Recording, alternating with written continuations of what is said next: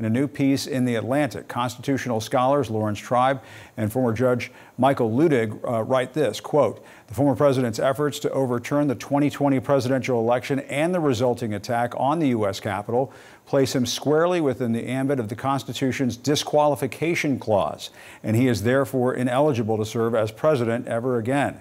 And Professor Laurence Tribe and Judge J. Michael Luttig join me now to talk about this. Gentlemen, it's a real honor to have you both on at the same time. Thanks so much for doing this. Your argument, just to explain this to our viewers, essentially comes down to these two sentences in the Constitution's 14th Amendment. No person shall be a senator or representative in Congress or elector of president and vice president who, having previously taken an oath as an officer of the United States to support the Constitution of the United States, shall have engaged in insurrection or rebellion against the same or given aid or comfort to the enemies thereof. I'm proud of myself, first of all, for getting through all of that without messing that up. But let me go to both of you on this, gentlemen. How is this going to work? Because Donald Trump is not going to say, "You got me, I'm disqualified." Judge, I'll let you go first, and then the professor. Jim, thank you for having us on this afternoon. Professor Tribe is the most celebrated constitutional mind in America, and deservedly so, and he has been that for the past 4 decades. Professor Tribe has been studying the Constitution and even the disqualification clause of the 14th Amendment his entire illustrious career. I first began to think seriously about the 14th Amendment's disqualification clause only 2 years ago in January of 2021. But I quickly came to the same conclusion that Professor Tribe had come to many years before that.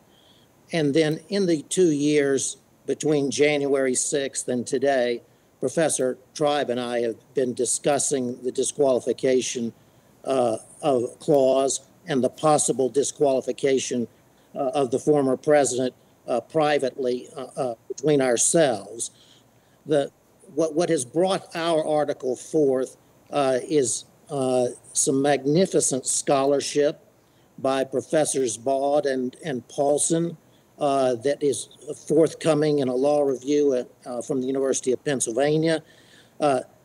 Their monumentally important contribution that they have made is that they have demonstrated that what might have been is not, which is to say this. Section 3 of the 14th Amendment means exactly what it plainly and clearly says, specifically, as you just read. Yeah.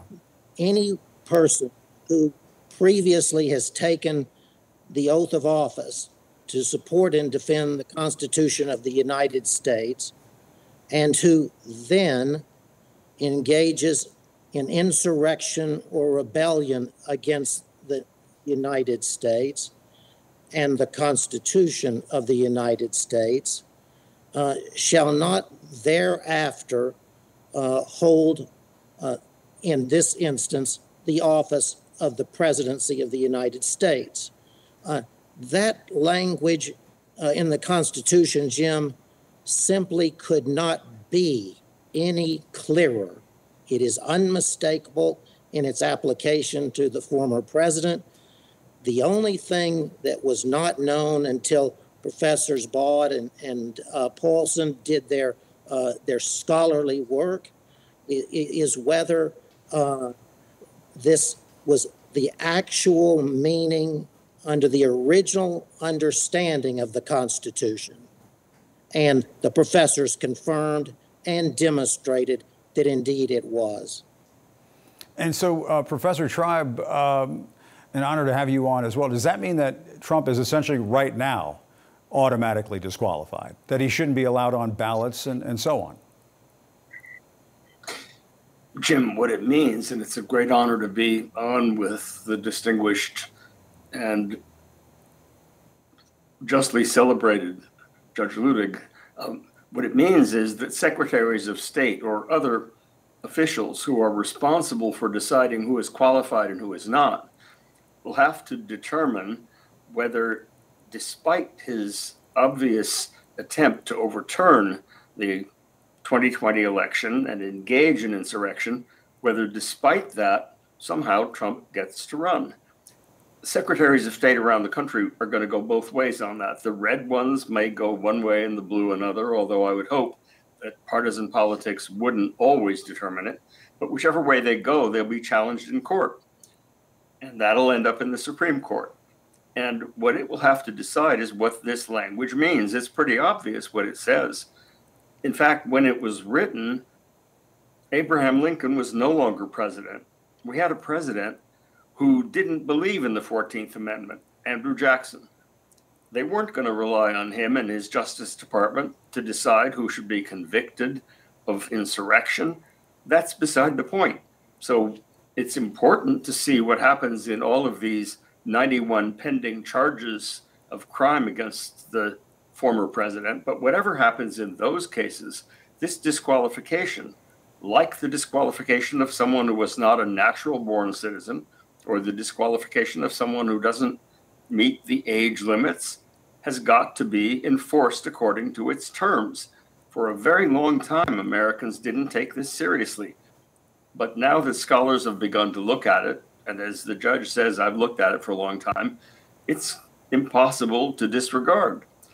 We have a former president who has proudly said that he would terminate the Constitution. That was his language. He would terminate it if necessary to hold on to power. How can he say that and take the oath to uphold the Constitution? This is going to end up in the Supreme Court. It's a monumental issue, the most important constitutional issue of our day. And people have got to get used to the fact that whatever happens in these very important trials of the president, under the Constitution's own language, he's simply not eligible to be president again. Now, of course, when you asked, is he going to say, you got me? The answer is no, he never says you got me. He won't say that even if he's convicted of all the crimes available. But it's not up to him. Wake up, Mr. Trump. Yeah. It's not up to you. It is up to the Supreme Court of the United States reviewing what the secretaries of state determine, and they take an oath to uphold the Constitution, and the Constitution tells them that an insurrectionist who tried to overturn the country's constitution cannot be entrusted with protecting it in the future. So stay tuned. This is going to be a saga that lasts between now and the election.